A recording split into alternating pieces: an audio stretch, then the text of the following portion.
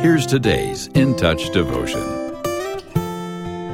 Today's scripture reading is Ruth chapter 4, verses 9 through 17.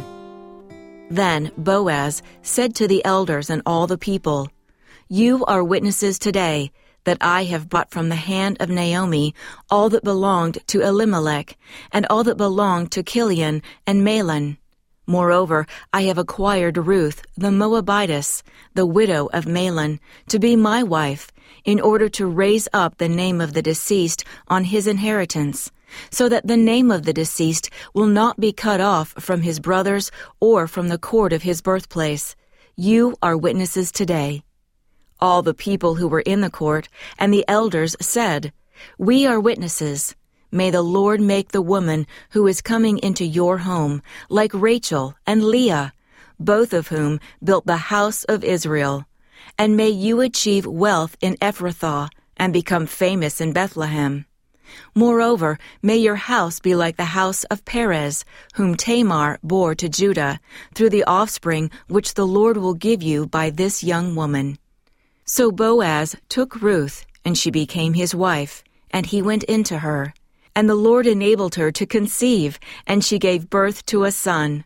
Then the women said to Naomi, "Blessed is the Lord, who has not left you without a redeemer today, and may his name become famous in Israel. May he also be to you a restorer of life, and a sustainer of your old age. For your daughter-in-law, who loves you and is better to you than 7 sons, has given birth to him." Then Naomi took the child and laid him in her lap, and became his nurse. The neighbor women gave him a name, saying, "A son has been born to Naomi." So they named him Obed.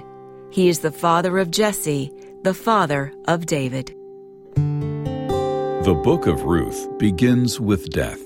Naomi loses her husband and sons, and her daughters-in-law, Ruth and Orpah, are widowed.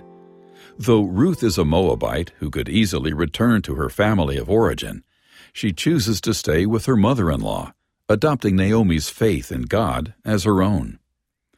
Ruth and Naomi go to Bethlehem, the older woman's hometown, where faith in God's provision leads Ruth to a barley field as a gleaner. In a story only God could write, the owner of the field is Boaz, Naomi's relative who can restore the family line. Through this kinsman redeemer, God displays his remarkable power to provide. This can be true for us as well, even when our life looks far different than the one we envisioned. Though the book of Ruth begins with death, it ends in life, through the birth of her son, Obed.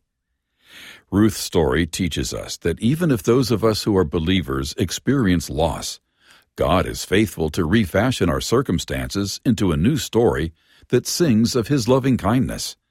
He can redeem all things, even death. Centuries later, another descendant of Ruth and Boaz would be born in Bethlehem, Jesus, who rescued us from the grave by giving his life on the cross.